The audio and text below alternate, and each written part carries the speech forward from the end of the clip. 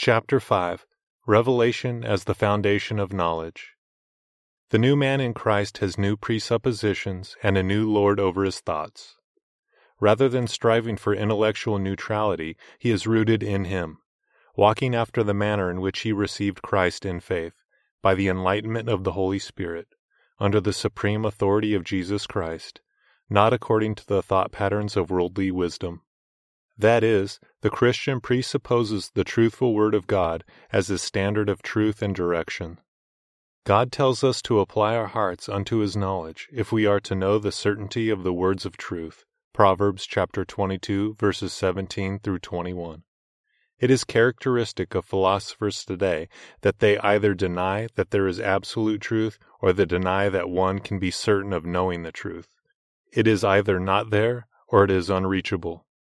However, what God has written to us, i.e., Scripture, can make you know the certainty of the words of truth, verses 20 through 21. The truth is accessible.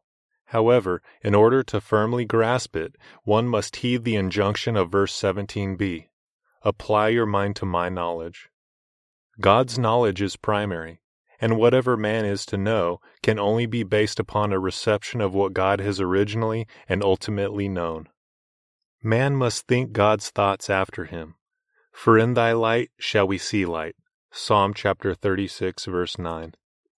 David's testimony was that the Lord my God illumines my darkness. Psalm chapter 18, verse 28. Into the darkness of man's ignorance, the ignorance which results from attempted self-sufficiency, comes the words of God, bringing light and understanding. Psalm chapter 119, verse 130. Thus Augustine correctly said, I believe in order to understand. Understanding and knowledge of the truth are the promised results when man makes God's Word, reflecting God's primary knowledge, his presuppositional starting point for all thinking. Attend unto my wisdom. Incline your ear to my understanding, in order that you may preserve discretion, and in order that your lips may keep knowledge. Proverbs chapter 5, verses 1 through 2. To make God's Word your presupposition, your standard, your instructor and guide, however, calls for renouncing intellectual self-sufficiency, the attitude that you are autonomous, able to attain unto genuine knowledge independent of God's direction and standards. The man who claims or pursues neutrality in his thought does not recognize his complete dependence upon the God of all knowledge for whatever he has come to understand about the world. Such men give the impression often that they are Christians only because they, as superior intellects, have figured out or verified, to a large or significant degree, the teachings of Scripture. Instead of beginning with God's sure Word as foundational to their studies, they would have us think that they begin with intellectual self-sufficiency and, using this as their starting point, work up to a rational acceptance of Scripture. While Christians may fall into an autonomous spirit while following their scholarly endeavors, still this attitude is not consistent with Christian profession and character.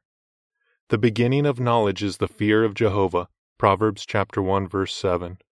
All knowledge begins with God, and thus we who wish to have knowledge must presuppose God's Word and renounce intellectual autonomy.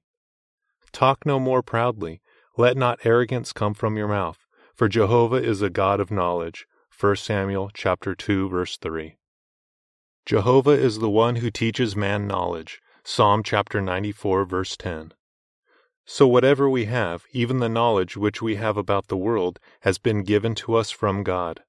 What do you have that you have not received? 1 Corinthians chapter 4, verse 7. Why then should men pride themselves in intellectual self-sufficiency? According as it stands written, He that glorieth, let him glory in the Lord. 1 Corinthians chapter 1, verse 31. Humble submission to God's Word must precede man's every intellectual pursuit. When men do not glorify God as they should, bowing before His lordship in the world of thought, or give thanks unto Him, even for the knowledge that He grants them, their reasonings become vain and their hearts are darkened. Romans chapter 1, verse 21. The man who claims scholarly neutrality or philosophic autonomy incurs God's judgment upon the very area in which the man boasts, his intellect. Those who refuse to presuppose the epistemic lordship of Christ, the truth of Scripture as the standard of knowledge, and the necessity of God's light before they can see light, are led into futile thoughts and darkness. Just examine the sort of scholarly material that is produced by the universities of our land: existential despair, relativism respecting truth, irrelevance in detailed studies, dehumanizing scientific advances, and a political paper chase. Hath not God made foolish the wisdom of the world? 1 Corinthians chapter 1, verse 20. When men are not proper stewards of that which God has given them, scholarly ability, then God takes away even that which was previously possessed, making such scholarship vain, that is, empty. However, as Christians, we have heard Christ's word, which is able to turn us from darkness to light, Acts chapter 26, verse 18. The only wise God, Romans chapter 16, verse 27, who made the world according to wisdom, Psalm chapter 104, verse 24, gives us a spirit of wisdom and enlightens our eyes, Ephesians chapter 1, verses 17 through 18, so that we might both know him in salvation and have knowledge about his world in truth. The foundation of knowledge is God's revelation.